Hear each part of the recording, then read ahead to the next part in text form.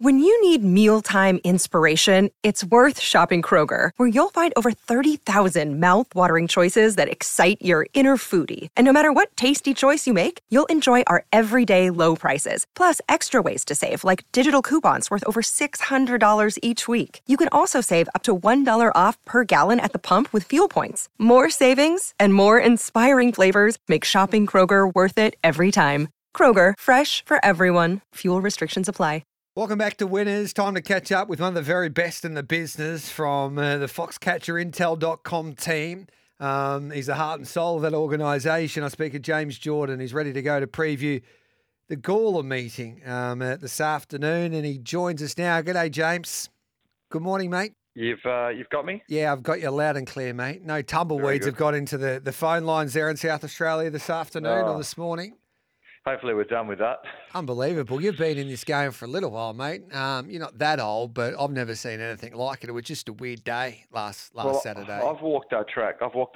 Plenty of times, actually. And you do see, there's farmland around it. So you do see against that outside fence there in the chute, there often is, handfuls of tumbleweeds that are up against it. Obviously, they've decided to jump the fence this time and sort of cause a bit of havoc. But I'm sure, given all that's happened and I guess you'd call it embarrassment, I'm sure they'll take precautions. It won't happen again.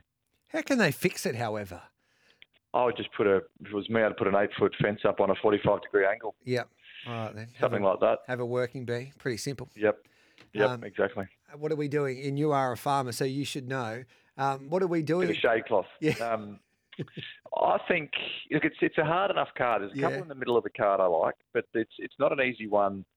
Certainly first four, last three are tough enough. But I do think the middle of the card, there's a couple we can look at. The first one is a horse called Van Roy. Comes over, David Brightoak's got it, Lockie Neindorf rides. So we have these Zero Metro win races in Adelaide, which they do up in, I've seen a few in Perth and over in Queensland, a few different places. But I suppose the difference between Adelaide and maybe Victoria with the Zero Metro win races is that you might win a benchmark 70 at the Bendigo or a 78 at Pakenham, and then you can go still to a no Metro win race in town. Whereas in South Australia, really the highest sort of gradings you get is sort of benchmark 60. So, I mean, you can win benchmark 60s in town. So if you haven't won a race in town, you're probably at quite a lowly rated horse. So I don't mind siding with the Victorian when they actually come over here, because a horse like Van Roy's, it's won a benchmark 70. It's been placed in 78 grade in Sydney.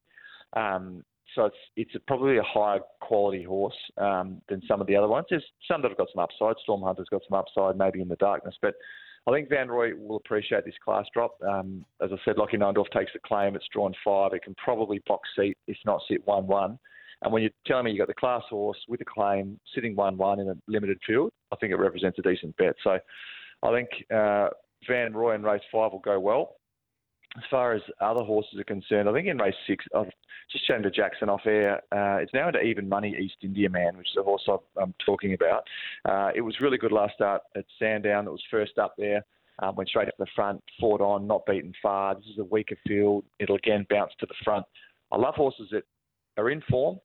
They spell them after a win or after a good run. They come back and their first up runs back to where they were. Just think it's a good sign. So East India Man sort of fits the bill there. I think it'll bounce to the front. I probably wouldn't dive into evens. If you want to back it, I'd either back at top fluck or I'd wait and see if you can get sort of 220, 230 about it. But it'll certainly be very hard to beat in the 6th. All right, then. So East India Man, race 6, number 4. Just quickly before you let you go, Picargo. Ryan Belfour gave that galloper a good push, saved it for Gawler. Is it a good thing at the price? It's funny. They smashed Secret War, who's a horse that I was potting last start. The market loved it. The market's backed it again. I don't think it actually gets a strong 1200, but it's a fast leader. And what ends up happening is horses can sit off it and let it go. And I just think when you've got a fast leader that's suspect at the trip, you need to be right on its clacker. And I'm hoping that Alana Liberty's across that. She has got 58.5, so she'll give it about sort of 4 kilos. But if after 400 metres, Picargo's on the tail of Secret War, it'll beat it. It'll definitely be stronger late. But if she lets it get 3 in front, then it's a bit of a little query whether it can run it down, because it does try and put horses out of their comfort zone, Secret War, with the tempo it goes at. But I've got Picargo marked odds on. I was expecting it to drift, and I was hoping to back it because I know a few people are backing Secret War, and it seems to be popular all the time. So I'm hoping Picargo stays, above even money. I haven't backed it yet, but if it can get 230, something like that, I'd be happy to back it. Love your work. Foxcatcherintel.com. Catch all of your work, James, and also Jules Vallance. Superb content from two of the great racing minds, mate. Enjoy today, and we'll catch up with you next week. Thanks, Jeep. All the best. He's a star, James Jordan. We'll take the news and then we'll preview Doomben and Perth.